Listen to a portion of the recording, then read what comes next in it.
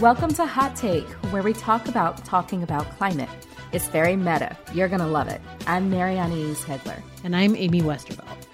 In this podcast, we're going to take an intersectional crack at media criticism for the climate era, because it is the story of our time. Right. But we felt first there's a lot of base setting to do, because we don't really give ourselves enough time to think about it. But climate storytelling has changed dramatically in the past few years.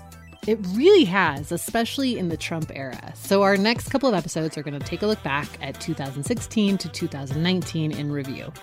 I've been going back and reading some of those articles, and it's fascinating how much has changed in just a couple years. So I can't wait to talk about it. Well, I can wait because I have a lot of reading to catch up on, but I'm excited too. On this episode, though, we wanted to take a minute to talk through our own work. So Amy and I are friends now, but we met a few months ago as fans of each other, actually.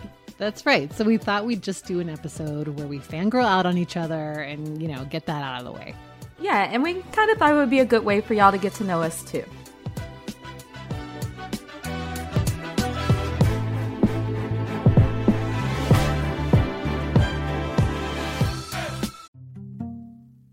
I have never been a big white wine person, and especially not in the fall. But after becoming a member of First Leaf, I'm a convert. First Leaf knew exactly what types of whites to send me that felt familiar and delicious and would get me excited about trying something new. I love First Leaf because they make it easy to get personalized wine delivered on my schedule right to my door. Since I choose the day that my shipment comes, I'm never stressing out about missing a delivery, and every selection is backed by First Leaf's 100% satisfaction guarantee. I love how I just have to answer a few questions and they just know what I'll like. No more zoning out in the store looking at 100 different bottles and trying to pick the right one. Give your palate what it really wants with First Leaf. Go to tryfirstleaf.com/drilled to sign up, and you'll get your first 6 hand-curated bottles for just $44.95. That's tryfirstleaf.com/drilled.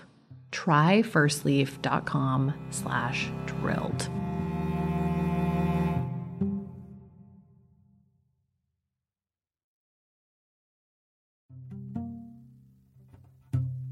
This holiday season, get a gift for yourself too, and keep it simple.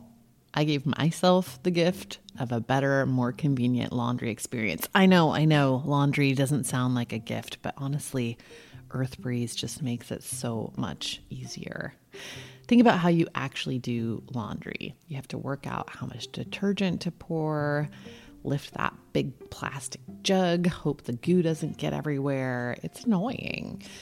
But Earth Breeze Eco Sheets look like nothing I've ever seen in the detergent aisle. It's like a dryer sheet kind of, but it's the detergent and you throw it in and then that's it. There's no measuring, no nothing. It works in hot and cold.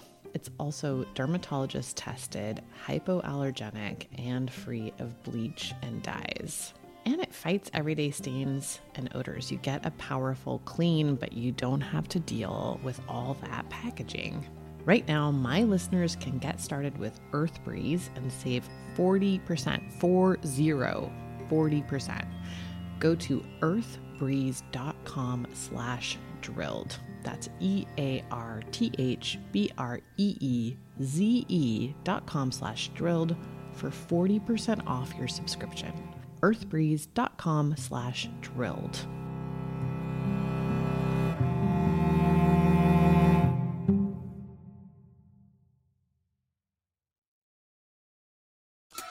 Amy, how about we start with you, since you've been doing this quite a while.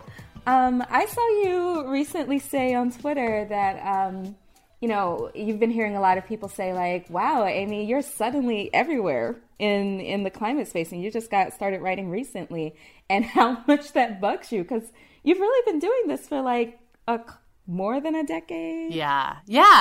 I know. Yeah. It's funny. I think, if you're a freelancer, you sort of end up writing about everything. But the thing that I've written about the longest and most consistently is actually climate. And I've been writing about it for maybe 16, 17 years now. Wow. Yeah, but then I had sort of like a little break in the middle, that was sort of what I got into in that thread, was that, like, I didn't actually come from nowhere. I, started a long time ago, but then had various sort of career diversions foisted upon me by the caregiving roles that are often assigned to women in our society. And so I ended up taking 3 or 4 years out, which is like an eternity in media years. It's like if you come back after 4 years, it's like you basically are just starting over. So there's this weird thing that happens there. And that's another thing that you write about as well. That's another theme of your writing. That's true. Yeah, I do write about American ideas about motherhood and how those ideas impact women, whether they have kids or not. So how those ideas kind of shape everything from societal expectations of women to workplace policies, health insurance policies. There's a bunch of ways that, like, our weird ideas about family and motherhood in particular sort of infiltrate everyone's life, whether they choose to have kids or not. Right. So, yeah. That reminds me of a piece that you wrote, I believe it was in The Guardian. Of course, U.S. birth rates are falling, from May of 2018. I have a passage, and I'd love it if you could read it. Yeah, totally. My big claim to fame here is that Bernie Sanders shared this story across all of his social media. Yeah. Nice. Okay, so the story was called, "Of Course, U.S. Birth Rates Are Falling. This is a harsh place to have a family." and here's this passage. You make that very clear. Yeah, it's ridiculous. Yeah.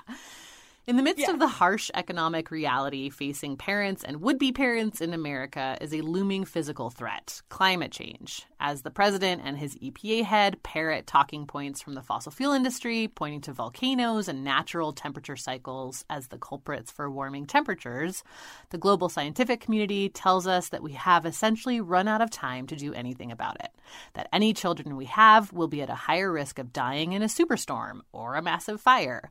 That because a small handful of men decided that their own profits and comfort were more important than the rest of the world's safety, any new humans that join the world will face greater challenges than the generations that came before. A few months ago, Paul Ryan asked Americans to have more children and said he had, quote, done his part by fathering 3.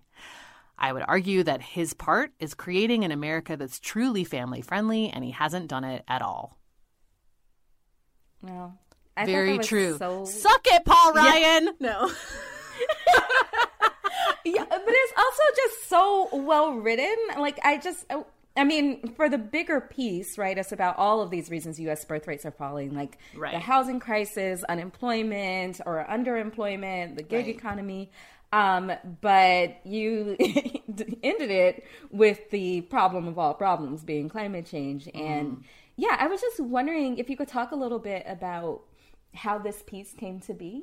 It kind of came out of the research that I did for my book, which came out last year, which was about all of this motherhood stuff. And I really, what happened was I was seeing all of these pundits on social media kind of wringing their hands about the falling birth rate. And then I had also kind of gone back and forth on Twitter with this guy who claimed to be just like an objective, sociology researcher, just looking at the data. Somehow, he had somehow gotten a piece in the New York Times, not in their op-ed section, but in their regular newspaper section, where he claimed that he basically claimed that the falling birth rate was due to women being selfish and modern women pursuing careers instead of family and shirking their reproductive duties. It was insane. And I was like, how did this get printed in the newspaper?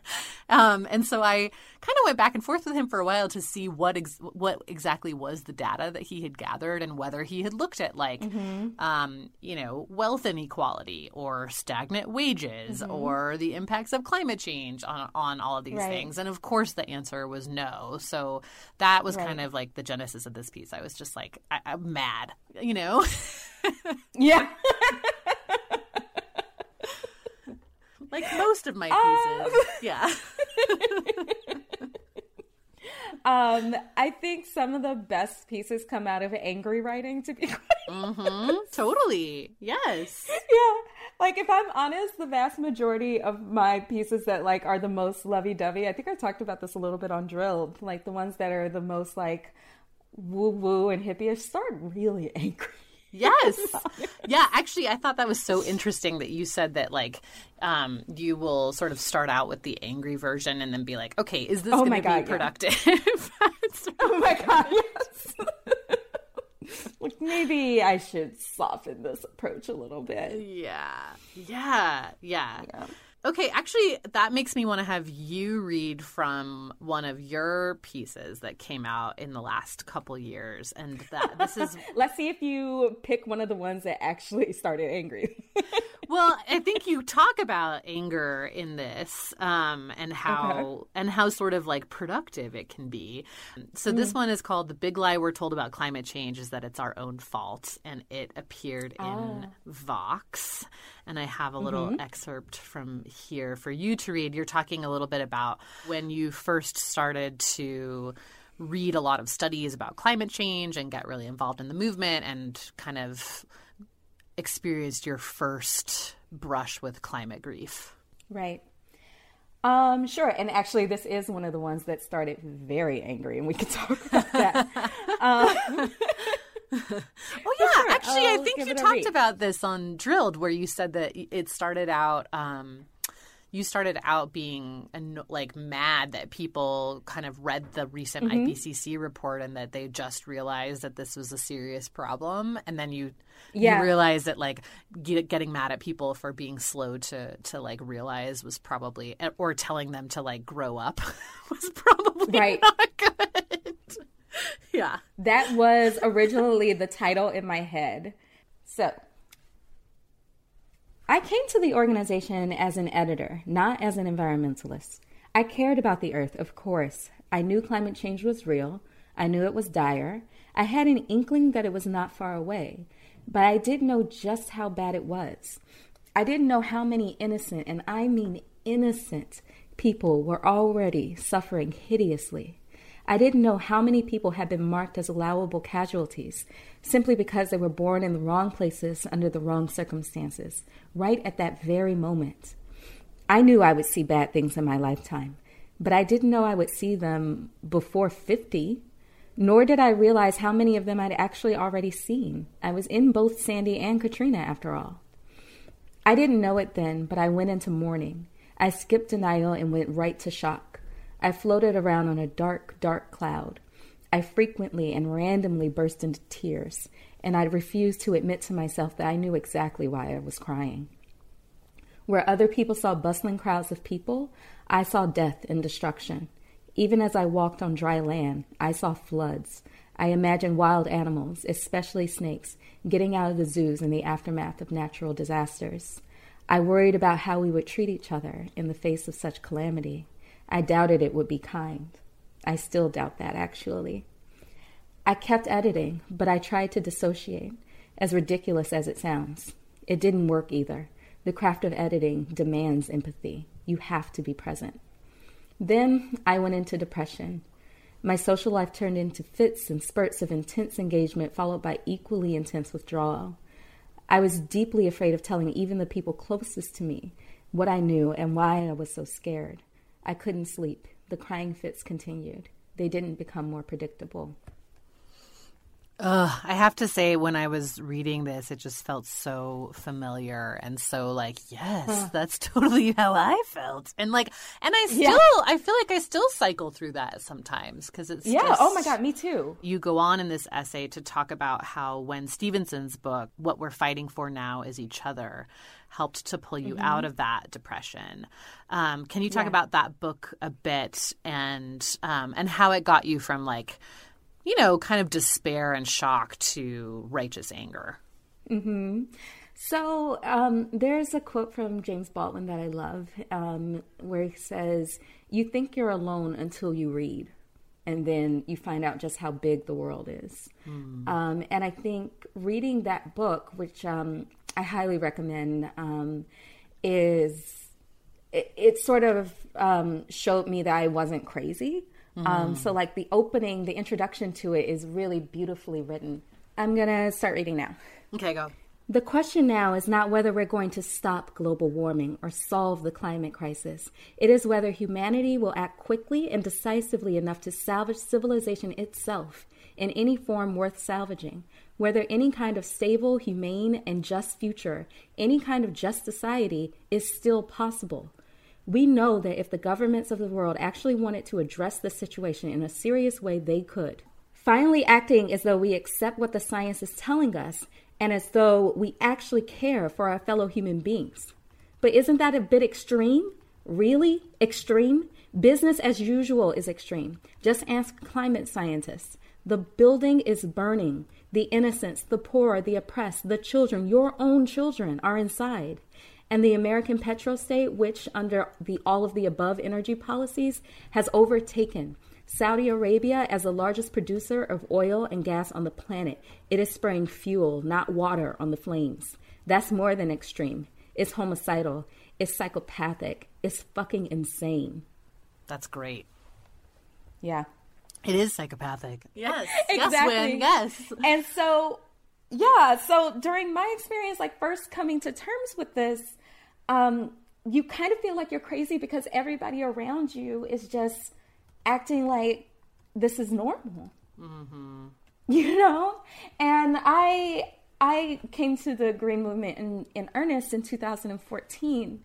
And, 2015 was the Paris Agreement. My first year was like sort of like that year of shock.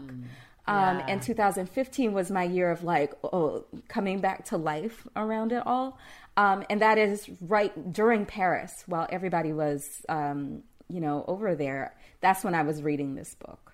Interesting. And I remember like watching all the preparations for the Paris Accord being like, wait a minute, but we're already too late. Like that was when I found out that we had already warmed. Right. That wasn't clear to me before. Well, yeah, because I feel like honestly before that most recent IPCC report and David Wallace Wells' story in New York Magazine, scientists just it was kind of a weird like closed ranks thing where it was like, we know this, but let's not tell anybody else. Exactly. Exactly. Yeah. It was such a weird experience. And when I would so after I read that book, that was when I started to be like, oh, I'm not crazy. I'm not the crazy one. I should talk to someone about this. Right. And reached out to a couple of other people that, were doing similar work. And it was like, no, I'm scared to death too. Mm-hmm. And that sort of gave me like a sense of security at least, or like some sort of reassurance. It didn't fix the problem, but it was like, at least now I have someone I can talk to and I know that I'm not alone. Yeah. And that really helped me. And that was what I was trying to do with this piece. Mm-hmm. And I was saying before, like we were saying a minute ago, that I did write this in the wake of the IPCC report of 2018, the one that had way more alarmist language than I believe any other IPCC report ever. Right. Yeah. Sure, which is probably evidenced by the fact it's the first one I had ever heard of. Yeah. And I think most people. Yes. And I just sort of felt like everybody was collectively in mourning. Mm-hmm. And I felt like, my first reaction was really frustrated. Right. And I wanted to be like, grow the fuck up. We've been trying to tell you this forever. Like, blah, blah, blah, blah, blah. And then I thought about like my own coming to terms with it. And I remembered the book that helped me come out of it. And this book did not approach me in that way. Mm-hmm. This book did not approach, like Wynn's approach wasn't, grow the fuck up, you big baby. It was more like, no, you're right. The way you feel is right. And you probably haven't acted on it because everybody else is acting like, let's just go along to get along. Right. And so I decided that the best way to actually get someone to grow up, which is my goal, right? I do think we have to grow up as a society to deal with this problem. Yeah. The best way to do that is to give them a roadmap. And the best roadmap I can give anyone is my own experience. Right. So. Right. Yeah. Yeah. I mean, that's a good point too, because when has been writing about and knowing about climate for 20 plus years. So he definitely could have been like, yeah, guys, we tried to tell you, but he didn't take that tack at all. Yeah. Okay, I want to talk to you. I think we should talk a little bit about anger because I know you and I both, but we both like to write a little hot, Coming in hot. I mean, you wrote the anger essay of 2019, and I had to stop myself from asking you to read the entire thing, and videotape yourself acting it out. But I do have punching things a generous excerpt. I do have a generous excerpt I'd love for you to read. Okay. So The Case for Climate Rage. Right. Yeah. This was called The Case for Climate Rage. And I had started working on this, months before it came out because I kept having these experiences over and over again with specifically men in the climate movement where they would sort of dismiss how I was feeling, especially if I was angry. There was a really consistent response of calm down, be practical. Yeah. This isn't going to help us. Why are you trying to point the finger at people? That's unproductive. Right. All of that. I was hearing these messages over and over again, and it kind of just reminded me of experiences that I've had in the climate movement all along with male editors and people that I'm on listservs with and all of that kind of stuff. And so I wanted to kind of combine it all together and also a little bit make the point that people with different experiences than white men have different emotional reactions to climate change, and that is equally valid. Yeah. So anyway. So they were against pointing the finger. Meanwhile, we see this in so much climate writing. It's all about we. Yes.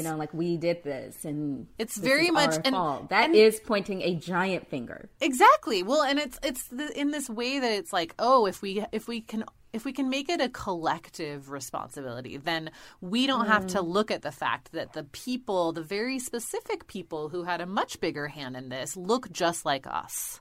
And I don't. You get into that in the excerpt. Yeah. Okay. So here I'll read from this Case for Climate Rage essay. Okay. There have always been a lot of women covering environmental stories, but the breakout stars, the loudest voices, have tended to be those of white men. More recently, they are specifically literary white men for whom climate change is the ultimate epic saga in which all of humanity is both villain and hero. We had a chance to act on climate decades ago and blew it, the story goes, and now we must rise to the challenge and save humanity. If we don't, and we're unlikely to, we only have ourselves to blame. These dominant voices are agreed that climate change stories can be serious, sad, occasionally funny or hopeful, always smart and knowledgeable, more recently a bit alarmist, but never too emotional, and especially not angry. For about 2 decades now, white male environmentalists and journalists have been telling me and other environmentalists and reporters who look like me, and especially those who are browner than me, that we doesn't quite include us or our anger. It is unseemly and certainly unintellectual to react this way. So is imagining a vastly different future that goes beyond technological solutions or new energy sources. And finger pointing, quote, playing the blame game, that is certainly not on. The appropriate response is bemused attachment and plenty of charts, followed by a book tour. But when women like my colleagues point the finger, it is not at one company or even one industry. The oil, coal, and automotive industries all play a role, the utilities too, the PR flacks and lobbyists who carry out their vision, the politicians who cave. It's a lot of people, but it's not all people. It's not humanity. The story of, quote, us consuming our way to oblivion, with the oil companies innocently fulfilling our insatiable greed for fuel, is just a lie. What does it matter who's at fault? We all need to come together to solve it, shout men who look just like the men who are most to blame, men who will suffer last and least. It matters because the same patriarchal elites have remained comfortably in power for so long that their imaginations are unequal to the task we face. Arguments for civility, for forgiveness, for we're all in this together, for a preservation of the status quo with just a few tweaks won't keep us all from going over the cliff. I love that. So I remember after you posted this, it was just like all over the Twitter machine. Can you talk a little bit about what the reception was like for you? Yeah, actually, I was kind of expecting to get a lot of angry emails from people. Ragey, you mean? I was like sort of, preparing myself for, like trolls and anger. But actually, a lot of people were really supportive, and a lot of women in particular were like, yes, absolutely. And actually quite a few white dudes were like, yeah, I've noticed this too.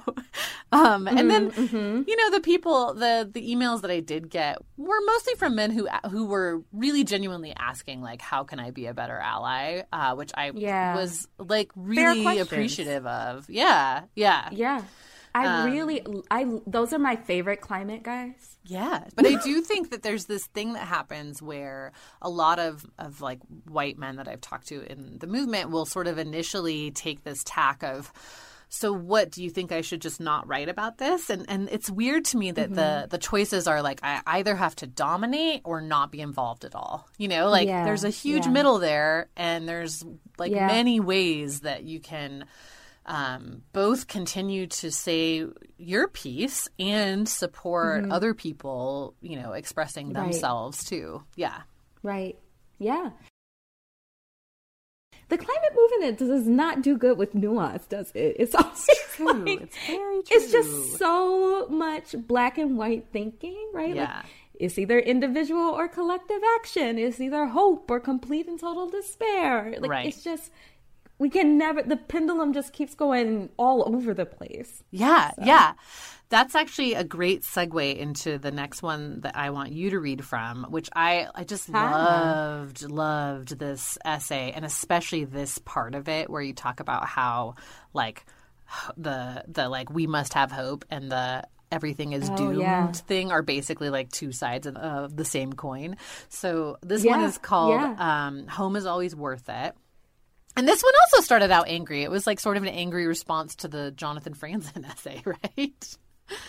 A little bit. I think I kind of let the Twitter machine get me a little more worked up over that piece than I want it to be. And so when I sat down to write it, I sort of like, I reread his piece and I was like, actually, I see, I kind of see where he's coming from. And I kind of see what could send someone, like this over domination of the hope narrative, how that can send someone all the way to the other side. Because the hope narrative is just like so incredibly out of touch at this point that I do see how someone can go all the way to the other end of the spectrum. Yeah. And I did think that a lot of the stuff he was saying were like, he describes like, climate action can be like voting rights action, right? And I agree. I totally and completely agree with that. Yeah. And he was talking about how it's too late to stop climate change, and he's right. And I also started to see a lot of blowback for this is why fiction writers shouldn't write about climate. I'm like, okay, hold on there. Put that pony back in the barn. You can't both say that we need everybody in the climate movement. Why aren't more people engaged on this, and be upset about that? And then when new people come and decide that they want to have not just a role, but a speaking role, and not just be an extra and take orders, then tell them to get back in their lane. Like, that's not cool. And I just thought that rage is not a good way to engage with those ideas, because I think people who have gone to this other side of the spectrum are in a lot of pain. That is why I decided to take a more compassionate approach. Okay, this is the part you want me to read. What we used to know as potential impacts of global warming now have proper names: Dorian, Yutu, Ade, Campfire, Maria. In our context now, Rosy hopefulness feels downright sociopathic. As these tragedies fade and blend into a continuum, the climate community's insistence on hope everlasting begins to sound anything but realistic. It becomes emotionally immature, a hurdle unto itself. Not to mention that in order to have this type of hope, you have to be able to explain the solutions that would justify it. And that favors a certain type of expertise and raises the price of admission to the climate conversation to an astonishing, astronomical rate. We can't afford to keep all these gates and all these gatekeepers. Again, we don't have time. Granted, this reflexiveness is a byproduct of decades of relentless bad faith attacks from both industry and government, but the result is the same. It's exhausting, it's ineffective, and it's alienating.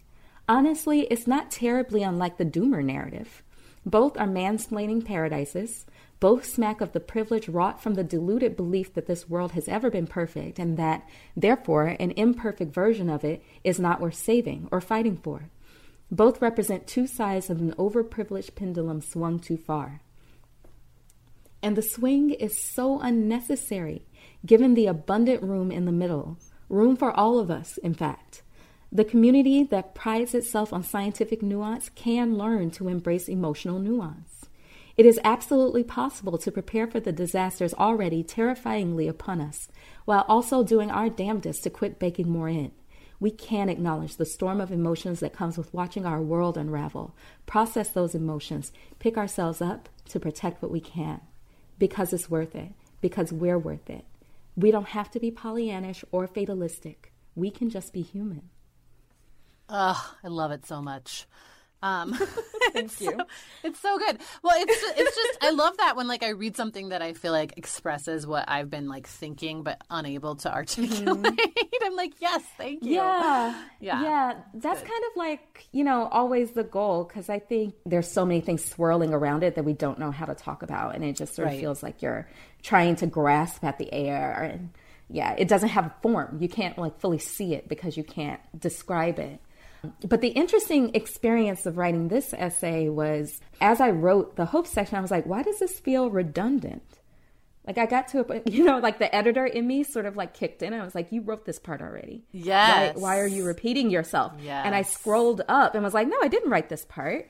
And then I reread what I wrote about the doomer narrative and how that made me feel. And I looked at what I wrote for the hope narrative and was like, oh, they both make me feel the same thing. They're the same thing. They're two sides of the same coin. And that was when I completely changed the entire frame of the essay. Well, the way you put it here is perfect, that it's the exact same kind of approach of sort of mansplaining. It's coming from this place of thinking that things were perfect and that anything imperfect is not worth fighting for. All of that. It's really good. Yeah. Okay, I feel like I want to have you read from the first essay of yours that I read, which was this Vox one that really just kind of debunks this whole, individual responsibility narrative that we hear all the time and we see in all these annoying fossil fuel ads, you need to get a handle on your carbon footprint, or you need to fly less, or you need to go vegan, or whatever. And I especially loved how you were very careful to make the point, and of course this did not stop people who didn't actually read the essay from arguing with you, but I loved that you were careful to make the point that you're not saying that those actions are unnecessary or stupid or a waste of time or that people shouldn't do them or any of those things, that just that they need to be combined with systemic collective action. Exactly. So I have this little excerpt for you to read. Yeah. Okay. Once upon a time, perhaps, we needed a strong grasp of science to understand climate change. But now all we have to do is look at the daily headlines or out of our windows. From the Camp Fire, a devastating California wildfire that was exacerbated by dry, hot weather, to Hurricane Michael, a storm that rapidly intensified due to increased sea temperatures, climate change is here. I don't blame anyone for wanting absolution. I can even understand abdication, which is its own form of absolution. But underneath all that is a far more insidious force. It's the narrative that has both driven and obstructed the climate change conversation for the past several decades. It tells us climate change could have been fixed if we had all just ordered less takeout, used fewer plastic bags, turned off some more lights, planted a few trees, or driven an electric car. It says that if those adjustments can't do the trick, what's the point? The belief that this enormous existential problem could have been fixed if all of us had just tweaked our consumptive habits is not only preposterous, it's dangerous. It turns environmentalism into an individual choice defined as sin or virtue, convicting those who can't or don't uphold its ethics. When you consider that the same IPCC report outlined that the vast majority of global greenhouse gas emissions comes from just a handful of corporations, aided and abetted by the world's most powerful governments, including the US, it's victim blaming, plain and simple. When people come to me to confess their green sins, as if I were some sort of eco-nun, I want to tell them that they're carrying the guilt of the oil and gas industry's crimes, that the weight of our sickly planet is too much for any one person to shoulder, and that blame paves the road to apathy, which can really seal our doom. But that doesn't mean we do nothing. Climate change is a vast and complicated problem, and that means that the answer is complicated too. We need to let go of the idea that it's all of our individual faults, then take on the collective responsibility of holding the true culprits accountable. In other words, we need to become many Davids against one big, bad Goliath. Yes. Also, I love that you're like an eco nun that people confess their green sins to. But I'm sure you have that experience too, right? Yes, it's so funny. Actually, it's really funny. Like, I was talking to Anna Jane Joyner about this, that like every time in the past, like there's been many occasions where I have like met up with someone who also works on climate, and I'm always a little bit unsure of like, you know, what I should or shouldn't do in front of them. Like, I'm like, if I eat meat, will they like think less of me? If I have like a to-go coffee cup, will I get in trouble? Right. You know? Right. Or if I'm in town, right, and I know where they live, do I let them know I'm in town, or are they going to be mad that I flew? I know. Yeah. It's right. a whole thing. I have those questions with myself sometimes too. Yes. Yes. Mm-hmm. And it's just so incredibly unproductive. Yeah. And, you know, so this piece came out of two main places. Mm-hmm. There was the piece that I read from a minute ago, The Big Lie We're Told About Climate Change Is Our Own Fault. I got a lot of blowback from, well, not a lot. I got some blowback from that piece because, you know, people were saying that I was anti-individual action. And that, because in that piece, I also say that like the oil and gas industry is gaslighting you and it's not your fault and all that's bullshit. Right. And of course, here comes, you know, the individual action lobby. Right. Saying that my favorite comment was somebody who was saying like, this is just what upper class white people and the coastal elites say to themselves. And I was like, I'm not going to comment on any of the criticism, but when I saw that, I was like, I'm a black woman from Mississippi, so you might want to back that shit up. Yes, so I started writing it in my head after that, and then it kind of came into more focus when I was on this panel in like March, and one of the questions was about our individual action is like boycotting toilet paper companies enough. Like I do that, but like, is that useful? Is that meaningful? I was like, yes, your individual actions are definitely meaningful, but the goal should always be to make your individual actions something bigger than yourself. And I just wasn't satisfied with that answer. And I wanted to really try to break this dichotomy, because I just saw, when she asked that question, I saw how broken she felt. I saw how puny she felt. And, you know, I've been talking about this a lot on Twitter lately. I think like the reason really that people shut down around climate is not because the problem is so big, even though it is. I think it's more that the solutions we give them are so puny. And, right. You know, it's like they're either about, like, they're either puny or like overwhelming. Because I think that like the appeal of the individual action thing is that like it's a thing I can do, you know, and so people want to believe that will make a difference in some ways, you know, because then you get into this like, well, what am I gonna do to like change the entire system we live in, you know? Right. Yeah. And you anyway, can't sorry. just wall yourself around off of it. Yeah, exactly. So yeah, it started formulating in my head. This was one of the ones where I'm so grateful I had an editor. The editor I worked with at Vox was, you know, she also was the one who picked up When Climate Change Broke My Heart and republished it as like The Big Lie We're Told About Climate Change Is Our Fault. So like I already had a working relationship with her and I already knew her to be a good editor. She really helped me get this idea out. And what I loved is also when I first started talking about it, I know it probably sounded to her kind of hazy, but she like stuck with me and took a chance with me. And I think that is something that I'm sure you know about this, like women and women of color in this field, we kind of don't always get that chance. Yeah. You know, like I've had this experience, and I'm sure you have too, of like pitching idea after idea or idea. And they're all like, yeah, I don't think that's real. I don't think that's real. I don't think anybody experiences that. And you're like, no, dude, like this is actually my experience. I'm telling you it happens. I hate it. And that is why like a lot of my stuff is on Medium. Yeah. You know, because like I'll be like, yeah, I actually think my idea is good and I believe it. So I'm going to go write it. I do it anyway.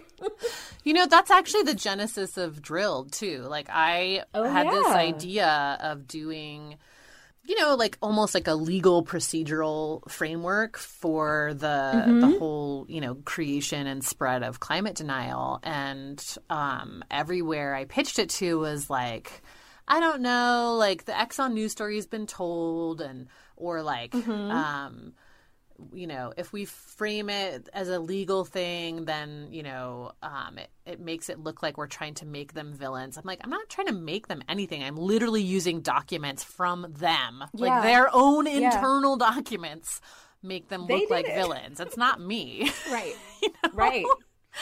So I was like, fine. Yeah. I'm going to do it myself. I'm going to do it as a true crime podcast. And like, you know, I'm going to do it the way I want to do it. And like, I had this experience trying to write about the media's role in this stuff too. That is a perfect segue into the piece that I wanted you to read from, actually. Awesome.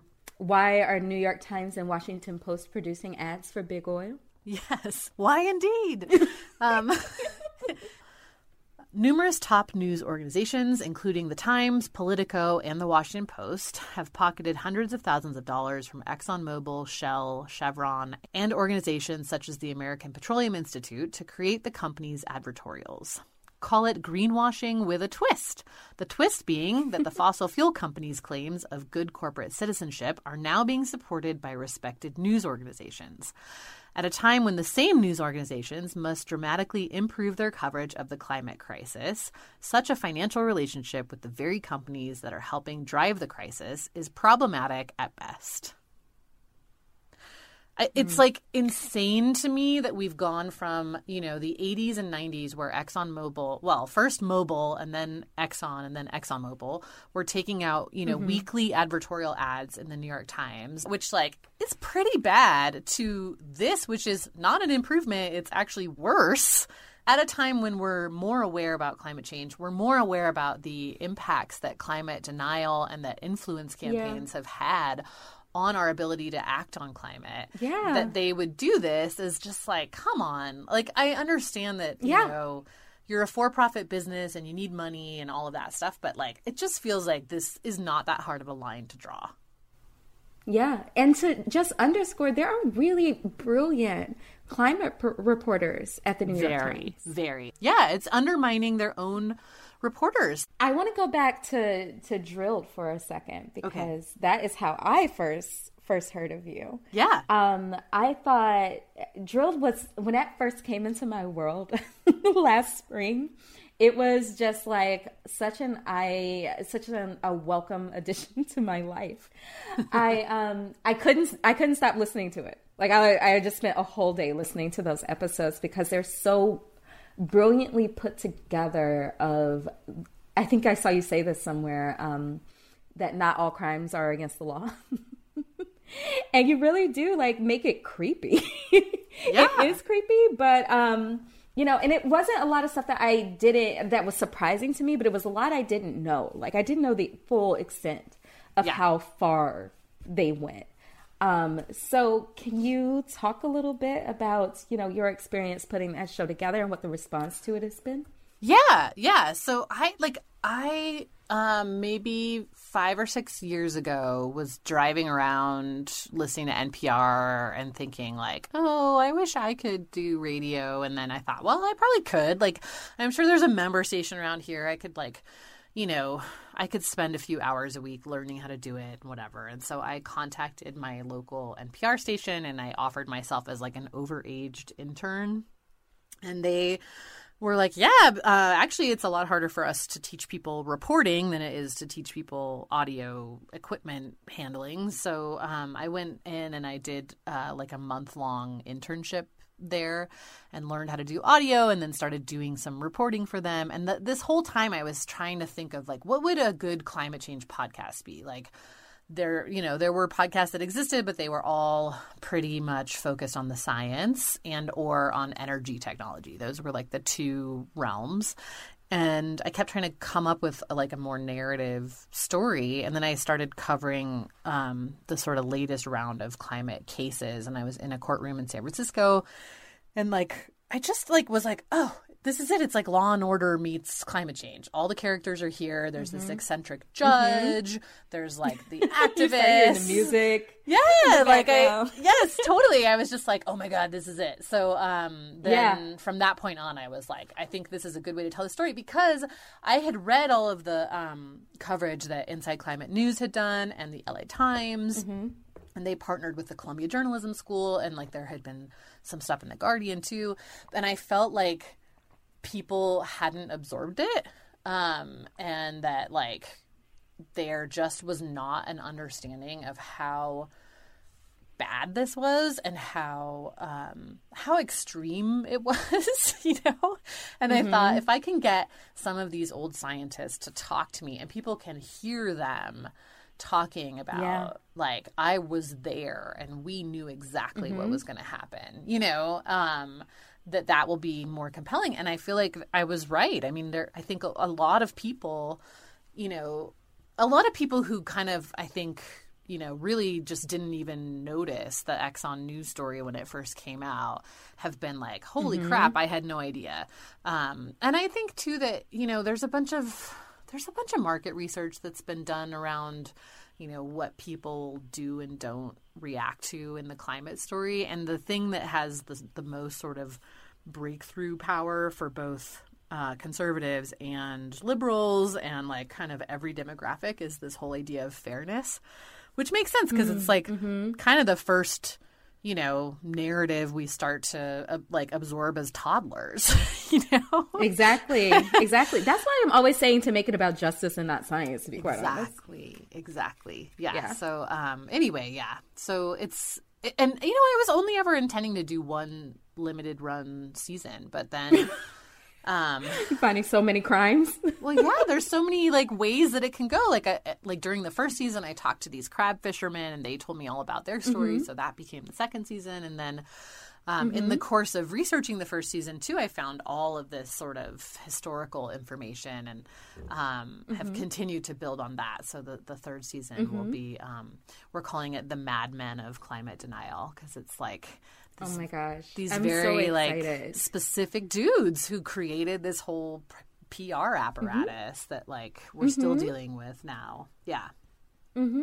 And they were you talked about this, I believe, in the Nation piece, or was it the Washington Post piece, where they're the exact same people who did Big Tobacco. Yes.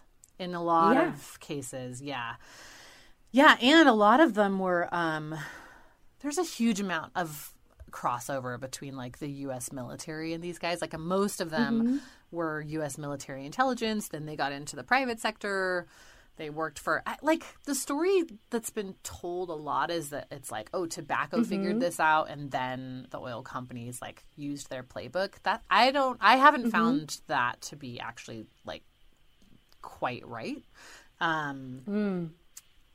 What I've seen, at least on the PR side, I think on the science side, Naomi Oreskes has done a great job of tracking specific fake scientists from tobacco to oil. It's the same guys who were did this whole strategy of of basically like doing all these studies around all the other causes of lung cancer, like went on and did all the studies around like all the other causes of climate change, you know? Yeah. But on the PR side, actually like, like oil and coal were basically like the first industries that ever used PR.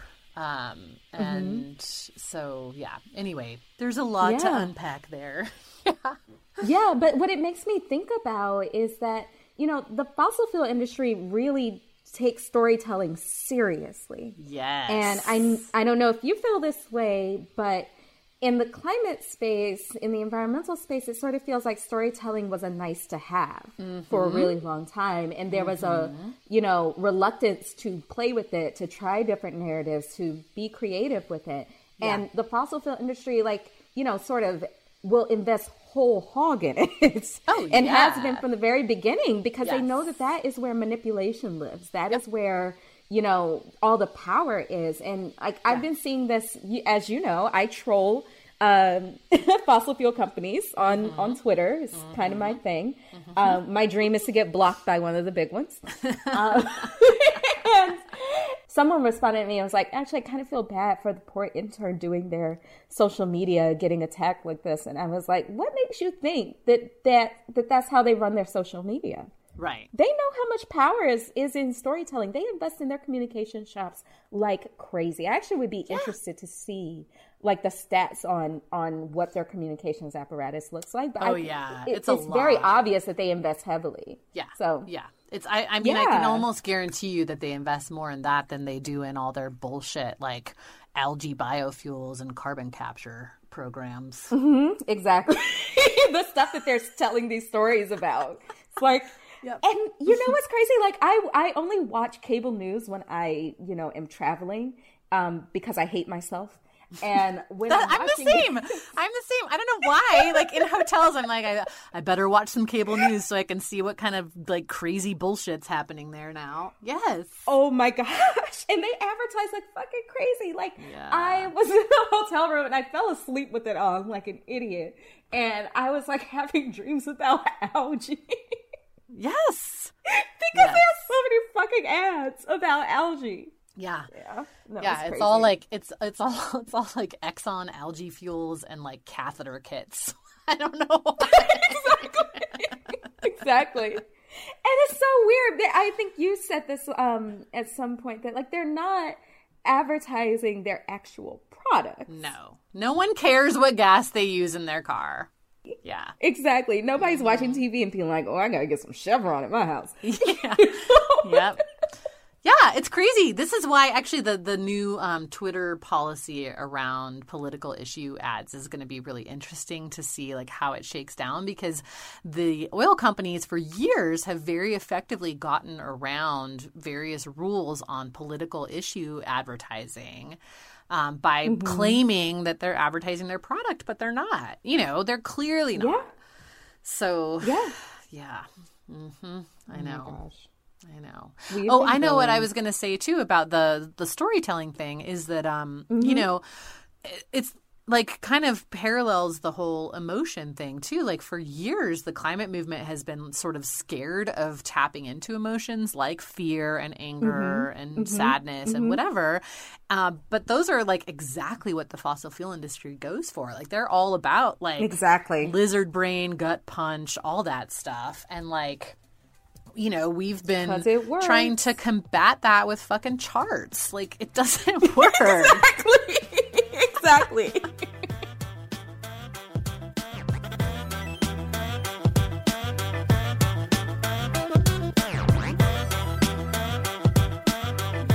Okay, well, we could talk forever about this stuff, and I can't wait to bring all of this to the Frump era episodes. Oh my God, you're really going to let me call her Frump? I've been trying to make that happen forever.